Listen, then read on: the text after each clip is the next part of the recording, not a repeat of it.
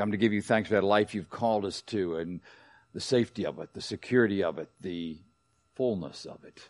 And we're coming tonight again to ask that by your Spirit you will take your word and guide us into an understanding of your truth. We might see you high and lifted up.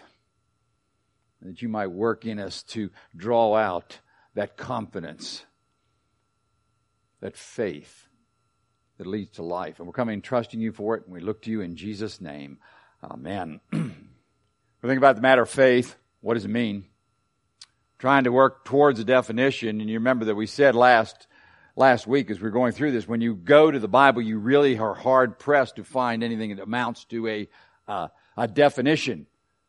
Faith isn't presented in that kind of terminology. It is presented by showing us what it is over and over again.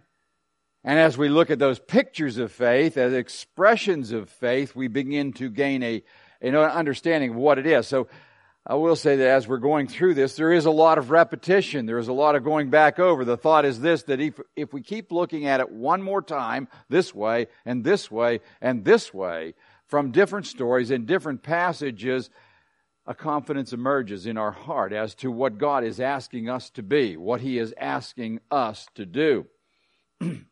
Last week we talked about the fact that the word faith is Paul's favorite way of expressing this. He expresses a noun, which is an inward attitude. And that inward attitude is one of trust and confidence in God. John, on the other hand, we're going to be looking at John tonight, primarily uses the active form of that, the verbal form of it, to believe. Because faith is more than just an attitude. That attitude, if it's real, leads to actions. It leads to commitments. It leads to taking steps. Faith never sits still. Even if the closest you come to faith sitting still is when it sits still to wait on God because it believes He'll fulfill it and there's nothing else it can do about it. But it's always a commitment. It is always an activity. Now, we want to go through a long way tonight, so pray that we make it, all right? Because we're going to cover a whole lot of material. And the key thing you need to pray for is control so we see it all. Because we're going to sweep again through the book of John, thinking about what is involved in this matter of faith. But the thing we want to see tonight, I'll tell you right off the bat, we'll start at the beginning. Faith is not the key issue in your life. Life is the key issue. Faith is a means to a life, but what God is after is not faith in the person. It is in a life that comes because you trust Him. And I want to demonstrate that. So let's turn in the book of John to his account of why he wrote the book. We did mention this last week, but let's look at it again. This is in John chapter 20, and we are going to begin reading in verse 30. This is John writing. He tells everybody, why did I write this book? Why did I put these things down? He says, therefore many other signs Jesus also performed in the presence of His disciples, which are not written in this book.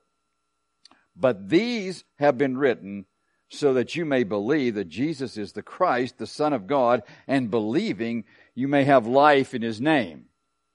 Now, first thing I want you to note is He wrote these things down in order that you could have information to work on. Right? Faith comes by hearing. It comes by God coming to you and giving you information.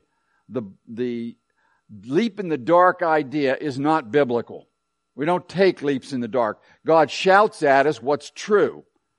And then we will either build on that or we will refuse it. But it's not in the dark.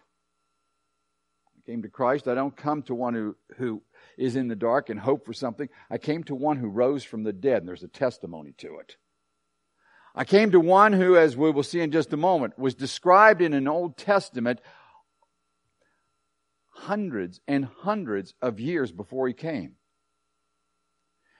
It was described what He would come for, what He would do. And that's, of course, going to be very important in just a moment in this book. And then the information is given. When that information is given, all that Old Testament is so that you and I can know that this is a sure book. You can count on it. Right? So in different ways He has presented that. But John says this, I'm going to tell you certain things. Because he's speaking to people that don't have all that Christian background. He's presenting this to certain people who need to receive it, need to know. So he says, I'm writing this down so that you can know certain things. Remember, faith is not creative. That's a concept of the world. I can create an idea and then trust that it will come to pass. You can't make anything come to pass by your faith. God makes something to come to pass, and what He makes come to pass, if you trust Him, is what He said He would do. Faith always is a response to what God has said. And so John, first of all, underlines that by giving us the information. But then he tells you why he gave that information, so that you might believe. And he says exactly what he wants you to believe. He said last week that faith is personal trust in a person. There is a person who came to this earth. There is a person who is alive tonight, the person of Jesus Christ. We are to trust Him. What are we to trust Him for? And this goes back to what we just said. We are to trust that He is. He wants Him to know. He wants everybody to know. This is the Christ. Right? The Christ is an Old Testament character. Someone who is presented repeatedly in the Old Testament. The word Christ, of course, means it's the anointed one. The one that has on him the Spirit of God in a peculiar way to accomplish a purpose of God. The Old Testament told us exactly what that would be. The Spirit of the Lord is upon me, said Isaiah, predicting the Lord Jesus Christ. The Spirit of the Lord is upon me, for He has anointed me to preach good news. Good news of salvation, release the captives. The day of the favorable day of the Lord. That's what He came to preach. That was predicted that He would come. John wants people to know that one that was predicted way back there by the God who has a scheme, has a program working right through history, who didn't start when you were born, who started way back before the foundation, establishing things for the glory of God, that He has come, that He's here. He also says that you might know that He's the Christ, the Son of God. Son of God was also an important picture from the Old Testament. Thou art my Son, this day I've begotten you. All right, sit at my right hand until I make your enemies a footstool for your feet. But he says that I want you to have this information so that you can establish your faith on Him. All right, so you can come to that place where you trust Him, where you come to Him and put your confidence there. Because you now have information. That's why we preach. That's why we just talk about what God said in His Word. And again, I don't know where you're listening to the Word of God, but what you want to do in a church is find a place where they're telling you what it says, because this is what God will do. It's not philosophy. It's not just good things to make us ethically better. It is the Word of God fulfilled. He will fulfill it on our behalf. But he says, third thing. What's that? First of all, He's written the things, and He wants them to write so that they will entrust themselves, this one. But here's the goal of it all. The goal of it is that believing, you may have life in His name. Right? That believing these things, you might have life. The goal is not faith. We're going to talk a lot about faith, but it's a means to an end. And what is that end? It is the end of life. And that's what everything in this book is about. In the book of John, it's all about that. The word life, extremely important in the book of John. We are going to survey a little bit of it to try to get a consciousness of how he builds this. But we are leaving tons out because we only have another 30 minutes to get through all this material. So we can't cover every passage. I'm going to take you through these very well-known passages with the great I am statements of the book of John. Because we come to a person, we're trusting a person, and these statements help us a great deal because it tells us exactly who that person is. And I don't know when it was in your life when you began to realize that the Lord of glory was speaking to you individually. He was telling you, I am this. This is what I am to you, potentially. What are you going to do about it? All right? It's all about life. And I want to start off in the book of John in chapter 5 because it points out why we have to have these meetings and why you have to do them. All right? We think about eternity, and I used to joke about the fact that when it came to Greenville, South Carolina, this was in the 1960s, I thought this is the greatest place to live on the face of the earth because nobody ever dies and goes to hell here. All right, it doesn't matter what kind of life you live, when they had the funeral service, he's with the Lord. I mean, you're going like, what? You know, this guy's a bum. You know, he really didn't live that well. But you see, everybody, it was just the idea, and that still continues, right? You know, well, he's in a better place now. Remember at one point my aunt was saying about a person, they're in a better place now. And you're going, well, I don't really think so. They're just not here. I want to note something that, again, it's part of it's what forces you to keep on preaching the Word of God, what keeps you going on it. Listen to this. Verse 24, this is chapter 5, verse 24. This is a sort of preamble to all those, it gets you started in those I am statements. Truly, truly, I say to you, he who hears my word and believes him who sent me has eternal life. He not only says he has eternal life, it says he does not come into judgment, but has passed out of death to life. All right? He will then speak more about that, but down in verse 28, it says, don't marvel at this. Judgment is in the Lord's hands. Do not marvel at this, for an hour is coming in which all who are in the tombs will hear his voice. Now that's all who are in the tombs. Everybody that has ever lived on this earth, every single one of them. Imagine that. Will hear a voice. Up. All right? Up you come. No matter where you died, no matter where you were, it doesn't matter. All of them are coming back to life because every person in this room is eternal. You have eternal existence. When God made you, He made you for eternity. And you are destined for eternity. It's not just that Christians have eternal life and you don't have, again, there's an eternal life that a Christian has, but everybody in this room has an eternal existence. That is a very sobering fact when you get up to speak. It's sobering to look across people, a group of people, realizing that they have, because you're speaking it, the potential to follow the truth, but if they don't, there's going to be a judgment. Everybody's going to be raised. And he says, when that resurrection takes place, we're going to find out that there were two kinds of people. Nothing changes at that resurrection. Nothing is bestowed at that resurrection. At that point of resurrection, those who actually trusted the Lord, who came to Him earlier while they were alive on this earth, those who came will be resurrected and will be ushered into an experience of peace and joy and fulfillment and enrichment in the presence of God, the one who bestows blessings, from whom they just flow out, and that they will experience that kind of its life. But they didn't come to life at that point. They don't come to life at the resurrection. The body comes back up, and at that point it's bestowed, or they're led into this experience, okay? But at the same time, if you didn't have life, then there's the horror of that experience. You wish you didn't have to preach this part. But the horror of suddenly being in a place where everything is wrong, and there's nothing you can do about it.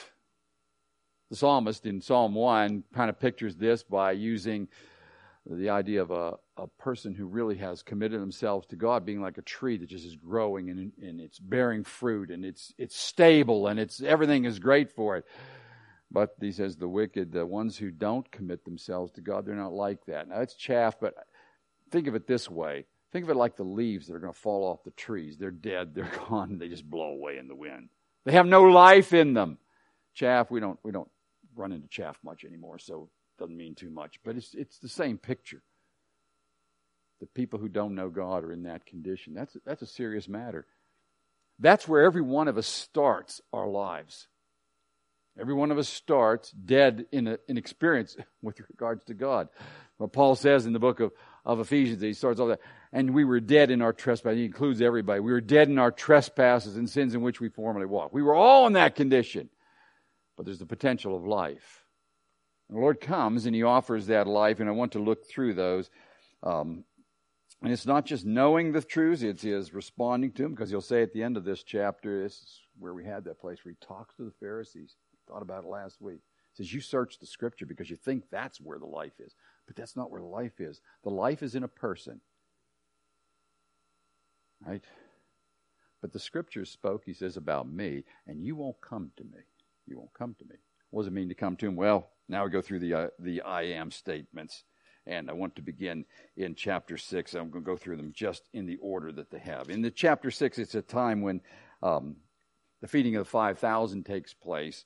And along the way, and again, I'm skipping a lot here, but in verse 35, and Jesus said to them, I am the bread of life. He who comes to me will not hunger, and he who believes in me will never thirst. But I want you to note the issue of life. It's not just that you're going to have food. You have the food, which is the food of life. The bread, which again, in their day, that spoke about the basic sustenance. It's what you had to have every day. Everybody ate bread every day. We don't kind of have anything quite like that in our world today, or at least in the United States, but they had it. And I am that day-by-day sustenance. And a person comes to me, he says, if you come to me, you're never going to be hungry and you're never going to thirst. Now, all of these statements that he makes in the I am statements are metaphorical. They are not literal in the sense that you could come to Jesus, eat, and you're not going to have, got that clear. He's using a picture because we all know what it is to eat in order to keep our bodies going. And he said that when you come in the spiritual way, you come to Jesus and you trust him, he will do something for you which will give you life and will sustain that continuously. It will never come to an end. There'll be no finishing mark on that. It won't be like eating in the natural world where you have to keep on doing it. You're going to have something that gives you life and then continues to give you life, and you will know it. That's the satisfied feature of it. Right? That's quite a promise. But that's not the whole problem. But it's the bread of life, which I want you to note. Okay, now, in chapter 8, he's speaking about himself again. This is after the story of the woman who was caught in adultery. But he turns to the Pharisees now, and he says this. He speaks to them, and Jesus, this is in chapter 8, verse 12. And Jesus again spoke to them, saying, I am the light of the world. He who follows me will not walk in darkness, but will have what? He will have the light of life. Different picture. He says, I'm going to tell you certain things. If you take the picture away, I'm going to teach you certain things. I know the right way to live. I know what will lead to the best possible experience for you. I'm going to tell you about it. And it has to do with who I am. And I want you to listen to what I'm going to say, because it's going to be just like if you went out right now and had a flashlight. Right? You'll know where to go and where not to go. I've been working on a house, my son, and he's in the woods. We usually finished up late at night. And at this time of the year, now it's getting better because it's getting colder. There are copperheads all around his house. I don't walk down that long road, it's 100 feet from that house to my house, to that car, without having a light to tell me what's there, because stepping on one, it's not good for you. It's bad for your health. And the only way to avoid being sure that you're avoiding that is to have the light, right? You got to have it. And Jesus says this, in life, we have to have a direction. We have to have a light. And he says, I am that light. Listening to what I say and then following me and trusting me will give you the kind of information that keeps you safe and will lead you to the right place in the end. That's why later on, dropping the imagery here, he says this, if you continue in my word, if you continue to listen to what I say and follow me, then you'll be real disciples. That's what a real disciple does. He says, if you're really following me, you're really trusting me, you're going to listen to what I say on a continuous basis and follow me. And he says, what will happen? And you will know truth. You're going to know the truth, and that truth is going to release you. It's going to set you free. It's going to bring you to that's the light of life. People get all bound up on this earth, and they end up messing it all up because they don't follow the right path. Okay, we could say a lot there, but we're not going to. We're moving through. All right, we're moving through some information. All right, the next two are combined. All right, Jesus tells a picture here, and I do have to take a little bit of time with this. We know about light. We know about food. We all do have that. We don't know about sheep. All right, we just don't know. We don't have, I don't know. There's a few people here who have some sheep, but it's not the same today as it was then. Those days, sheep were very common. It was the common stock animal in Israel. And because it was sort of open range with the sheep, you didn't keep them in a pasture with a fence around it. You just kind of went out and found places where there was grass growing anywhere. And so sheep would move all over the place. Sheep were also were prey for a number of animals. Lions and tigers, and not tigers, but bears and wolves are all out there in Jesus' day. So at night, you can't leave them sitting out there when all those animals are out there. So you bring them into a place that is enclosed. It could be a walled place, which has a wall high enough that can't go over the top, or very commonly it was just an encampment of thorns that was just piled up in great big piles. We're talking thorns, and it was just so prickly that animal wouldn't want to try to get through it. And at night you would bring the sheep into that fold. That's what a sheepfold is. Into that fold, and you keep them there. The shepherd doesn't leave them there. All right, he doesn't leave them there. He stays right with them. And often I'm told, again, I'm not a shepherd, but often I'm told the shepherd would himself stay right at the gate. So when Jesus said here, I am the door of the sheep, it was at times a personal thing. The shepherd, he's connecting the shepherd and being the door of the sheep right beside each other. He says, first of all, I am the door of the sheep. He is the one through whom you go to go back to the safe place, but also out to the feeding place. So it's not the idea of coming into heaven. Heaven isn't the safe place here. It's the idea that you are now in a place where you're provided for. I'm a door there, he says, and ones can come in and they can go out through me in this experience. All right. Then he goes on to talk about the Good Shepherd. But right in between those two, we have one of the great statements of the book of John about what life is about and what he's about. So in the middle of it, and let me go back here to verse 9. I'm going to start reading there. I am the door. This is chapter 10, verse 9. Chapter 10, verse 9. It says, I am the door. If anyone enters through me, he will be saved and will go in and out and find pasture. It's a great picture. All right. The thief comes only to steal and to kill and destroy. And he says this, I came that they may have life and have it abundantly. I've come, he said. This is Jesus. There's a number of different places where it says he came to seek and to save that which is lost.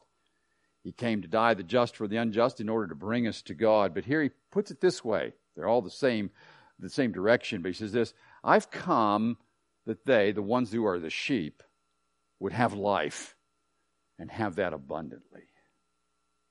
See, the purpose that the Lord had in mind for every one of us, every single one of us, is an experience of life. And the fact that he adds to it life abundantly, and again, the way he will describe certain other features, this is not just eternal life in the sense that I know I'll go to heaven when I die. We want to separate that out, and it's very important you don't do that. Because once you do that, you fall into the trap of believing that until you get to that place, you're on your own. You're not on your own. You see, the direction, the light of life we have to have, you need it tonight. I need it tonight. I need the bread of life tonight. I need a good shepherd tonight. Now, he's going to go on to say how it is that the Good Shepherd will make it possible for you and I to have life, for you and me to have life. This is how he'll do it, because he's going to go on in that passage to say that the Good Shepherd lays down his life for the sheep. He'll do this. He will put himself in a place where he dies so that the sheep can have life. He's going to describe something that the book will expound on. He says there's a good shepherd, but the purpose of it, think of it, is that you can have life and I can have life. All right, now keep going. All right, that's chapter 10. Oh yeah, we're doing okay. We're doing okay. Story goes on. Next I am statement comes when Lazarus dies. A man named Lazarus, a good friend of Jesus's. Jesus heard about his sickness. He doesn't go to help him. He just stays where he is. And anyway, he finally ends up there. But when he gets to the place where Lazarus was, Lazarus has died and has been buried for 4 days. That's serious. That's real dead. All right. This is important to the story. It is one thing to revive a little girl who just expired. And they buried fairly quickly. So it's another thing again with the young man he would have died and then they would have gone to bury him pretty quickly. But Lazarus has died and has been buried. The mourning is taking place, but they didn't wait around with the body there. They got it in the ground, and now it's past that. And he comes to that heartbroken family. They are a little disturbed by his delay because they knew he had the capacity to heal. They had already seen that. And when he gets to that place, he tells one of the sisters of the man who died that he's going to rise again. And she says, I know he will, because she believes in the resurrection, because that was Jewish. The Old Testament taught that. There's a resurrection. I know he'll be raised in the resurrection. And then Jesus says this, and it's important to us. This is chapter 11, verse 25. There's much more we could say, but here we go here. And Jesus said to her, I am the resurrection and the life. He who believes in me will live even if he dies, and everyone who lives and believes in me will never die. All right, so the life starts before you ever get to the death. All right, that's very important, Jesus here.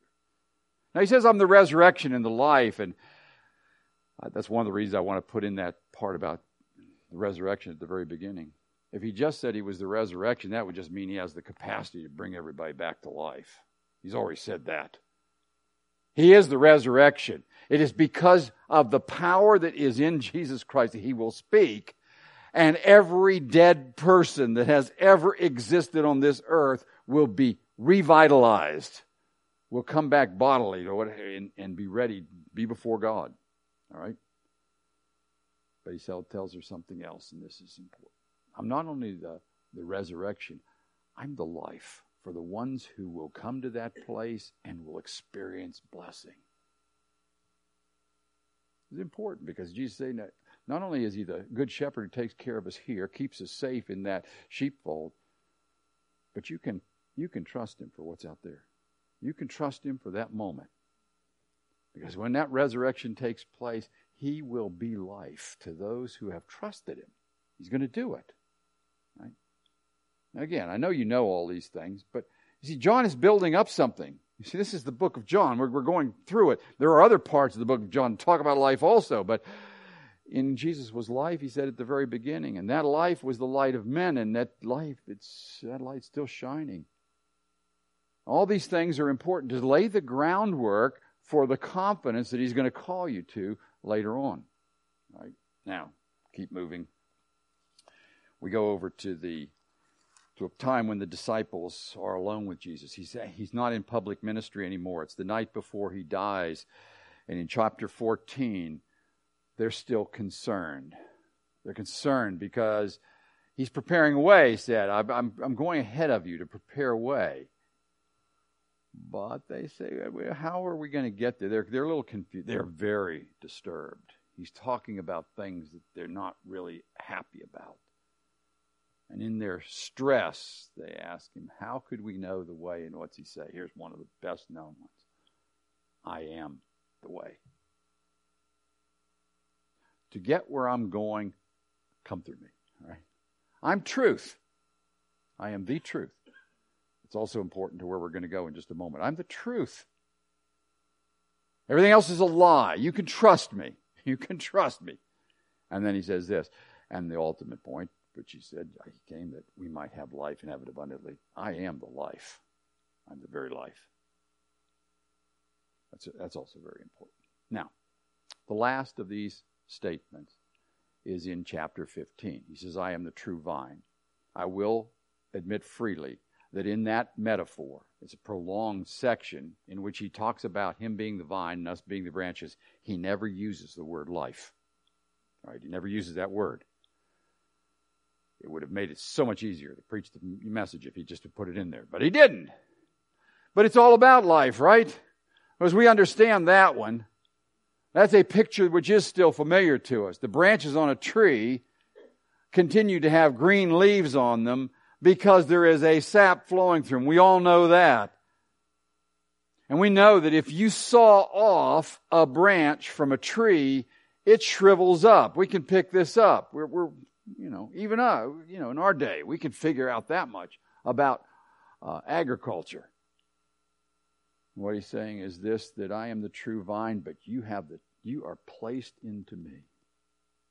And because you're placed into me, you not only are secure, you're not only safe for eternity, but God wants to do something in you and through you that brings other people to blessing finally. This doesn't have to do with me so much experiencing Jesus so I can be a good person. It has to do with what I need tonight as I'm standing here. Because I could have in front of me people who are dead in their trespasses and sins. And if life is going to flow to them, if the voice of God is going to reach them, then the life of God has to flow in me. Because I can't speak words that are spirit and life. Only God can do that. But he tells us this, I'm the true vine. In me there is that life. You are branches. Stay there. Stay there. And your life can become important, not only safe for yourself, but important to people who are around you. This is the great difference between people in this world who are trying to find life on this earth. And it's all sucking in. And what a person who comes to know God becomes as they look out. It's one of the surest signs that a person has been born again of the Spirit of God, is their life starts being out there. It has to do with other people. It was a great privilege this weekend to have people return, again, some of the students from way back, and to see people that I haven't seen, some of them, since the day they left when they graduated. Haven't talked to them since then. And have them come back and tell me, yeah, I took hold of this, and I've had Sunday school classes the whole time. I've been out here doing this. They've been out doing all sorts of different things. Why do they do that? Why do they do that? Because when the life begins to flow, the whole purpose of that life is that it should mean something to somebody else. And it's just a flow, but it comes because of who Jesus is.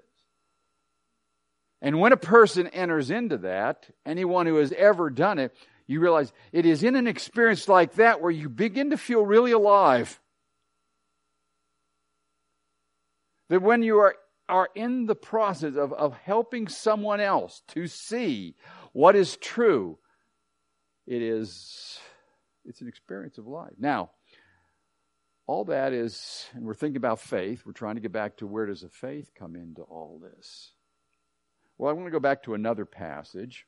Right, you have these pieces in chapter 7, which is not an I am statement, but it also helps us to understand where the faith comes in this. In chapter 7, late in the chapter, Jesus is at a feast, and he gets up to speak.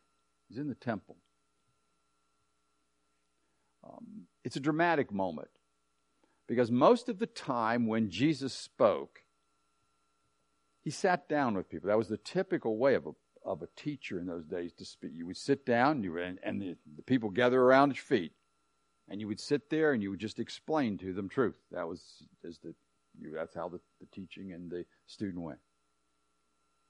On this day, it wasn't a typical teaching moment.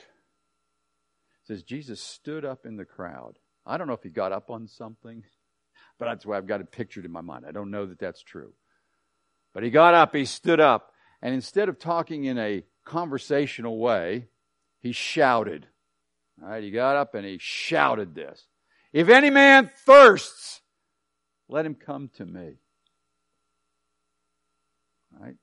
And drink. That's what we got to finish it. Let him come to me and drink. Amen. He who believes in me, out of his innermost being shall flow rivers of living water. That's the promise of God. That's a promise of Jesus Christ. Now, for a long time, I thought of that in these terms. And again, what did Jesus mean, or what was he thinking when he said, if any man thirsts? And for a long time in my life, I kind of looked at it this way, that what he's saying is that some people are thirsty and the rest aren't. And if you're going to come to Jesus, if you're going to come to him, you've got to find people who are actually thirsty. Right? And it may be true. That may be the point he's making. If you really are thirsty today and you're conscious of that thirst, come to me.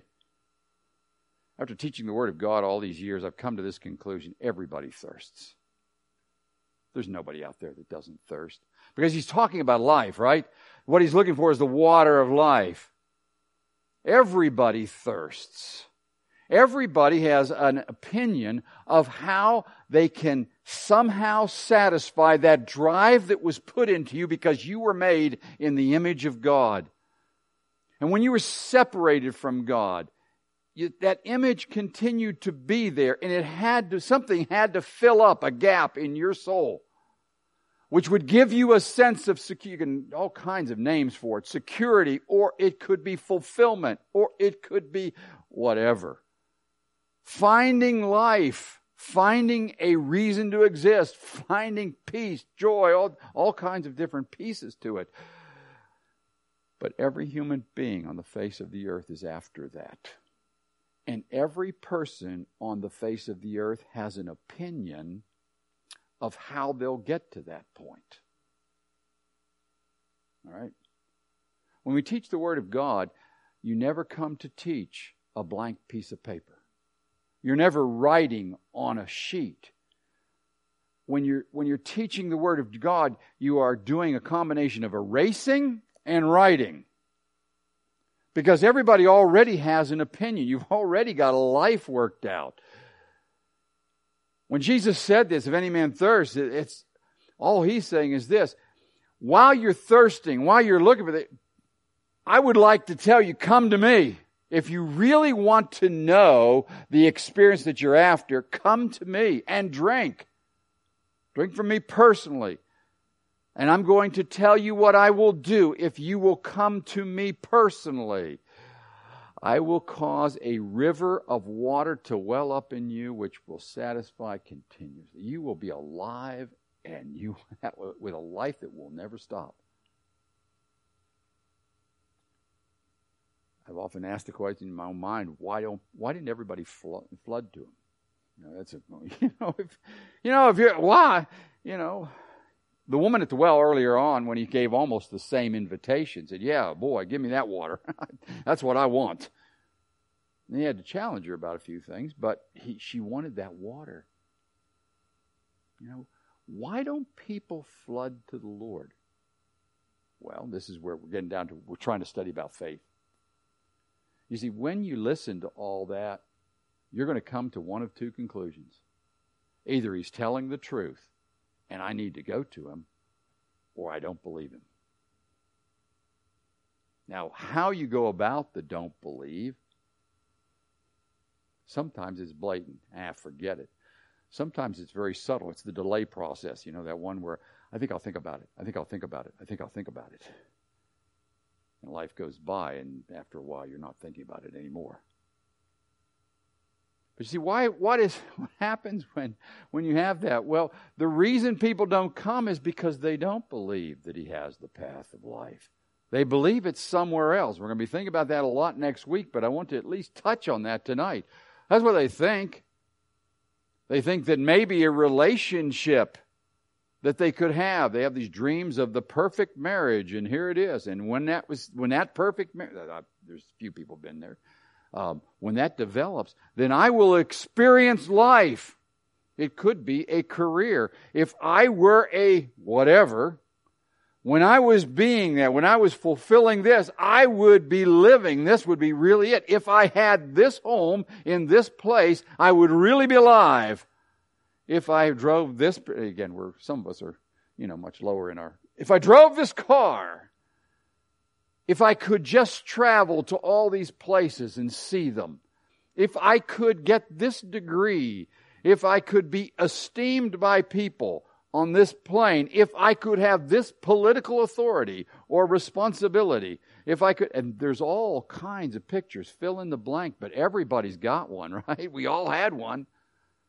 When you're growing up, they kind of flash through. Now this one, now this one, now this one, as you mature, and you hope you pick out one that's fairly decent. But the Lord comes to you and says, you know what? You're all wrong. And I'm not saying, I'm all wrong. Right? That's what he said to me. You're wrong. Right?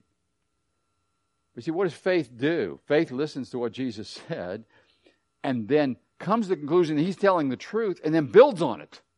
This is what we're talking about. We'll get to it. He's going to build on it. You see, it's almost like this. You could think of it this way. In the Old Testament survey, it was the first time I was through it. I was thinking about the man Abraham, and just this thought really came to me that, when you confront God, life is never the same. All right? When God comes and speaks to you, you don't go back to where you were. Once the God of glory appeared to Abraham, he's either going to follow God or he's going to go back here, but life will never be neutral like it was before. I thought about that a lot because it had only been a couple years before that time that God had come into my life, and I thought, boy, he turned it upside down. He changed the whole direction. All those things that I thought I was going to end up in, I was not in. And here I am over here. He turns it completely around. You see, once we come to God, we have to, once he speaks, you have to make a choice. Once we know what God has said, we have to move on it because that's what faith has to do. And that's what unbelief also has to do. Faith is an acceptance. Unbelief is a rejection. All right? And you can picture it this way, you've got these things in front of you. Here they are. This is the promise of God where life is. What's faith look like? Well, faith comes up here, and we can picture it like Jesus standing right here, and I am standing right there. I'm right here too. This is me and all that I think about what life is all about. All right? This is me. And I had my own opinions when I met Jesus as to what would it take to really live. Jesus comes in and says, I am these things. I'm the one who has to feed you. I'm the one that has to guide you. I'm the one that has to take care of you, and I will do it. And I will do it in such a way that you will experience on this earth abundance of life. And I look at Jesus, and one of two things is going to happen here. I'm either going to look at Jesus and say, I believe you. And then I'm going to look at myself and say, out of the way. I want to have life. You just get out of my way. All your opinions, put them away. I want to experience the life he has. Right? And again, over the weekend, it was a great privilege to talk to people who I knew did that a long time ago. And they're not sad that they did it.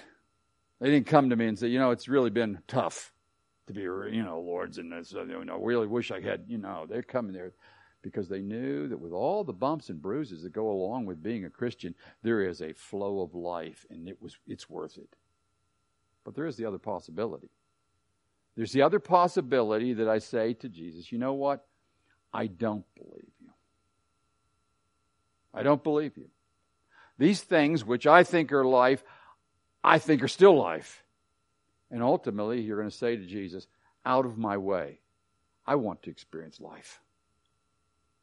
Both people are after life, right? They're both after the same end. They're both after a fulfillment, a security, whatever it is that you have, for there's so many different ways to express what is the ultimate potential of experience on this earth.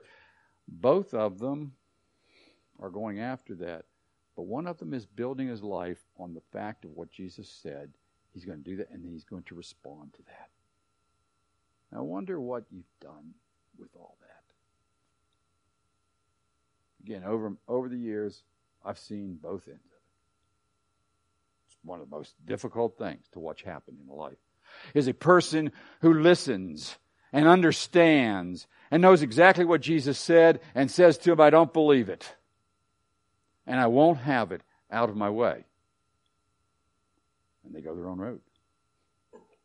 And they become like the chaff, like the dead leaf, blowing away.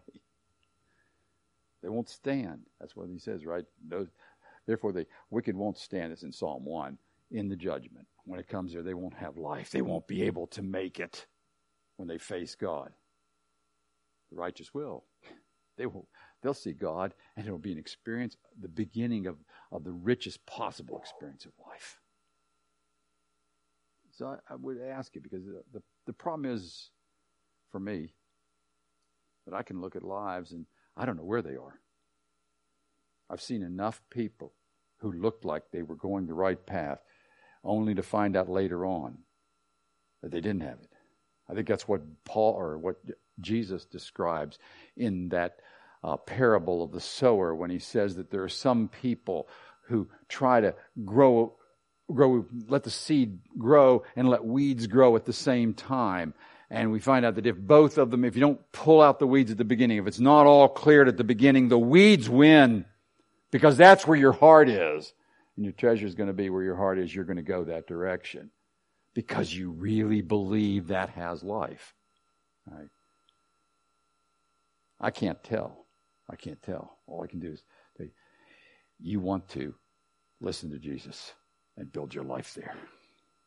You want to listen to him, that he is the bread of life, and ask him to give you life, feed you so that you have that life. He is the light of life, and you want to come to him and say, look, I am going to listen to what you had to say, and I'm going to build my life around the way you said it, so I can find that path of life. I don't have the capacity to keep myself secure on this earth. I am coming to you, and I am receiving from you that security that comes by having a shepherd who keeps you at night and feeds you in the daytime and gives himself for you. I don't have a capacity to be sure about that day, but I'm going to trust you to keep me in a state of life so that when that day comes, we'll sail through it. All right? You'll be the way, the truth, the life. I'm going to trust you to give me a capacity which I don't have, so that my life counts for people around. You build your life on that. Right? Faith hears what Jesus says. You don't create anything. You listen to him. And then you ask the question, is he true or is it not true? And then you commit to it. Right? What is faith? Faith hears what God says and builds its life around it. Jesus said tremendous things to us. I'm sometimes concerned that people don't listen to it, that we get so used to hearing it that we don't listen. He's offering to us abundant life. He's offering to us all that we're going to need throughout the whole thing. Are we taking hold of it by faith? What have you done? What have you done? With what you've heard, have you committed to him for the experience of life? Or are you still convinced that your path, your thoughts are going to take you to the place of life? He's asking you to come to him. And I'm just encouraging you tonight. Think it through again. Look at it. Take the step. Commit your way to him. Okay, well, let's pray. Father, we come to you and we give you thanks for the Word of God given to us. We thank you that you've given us every reason to trust you. We thank you that your Son came to this earth, displayed your character. We thank you for the resurrection of Jesus Christ. We thank you for the powerful testimony that he is the Son of God. We're coming and asking you, work in our hearts. Move by your Spirit in us. It's a difficult day. Lord, we want to know your life. We want to know your way. Enable us to escape the lie and take hold of truth and know the real experience of life. And we come trust you for it in Jesus' name. Amen.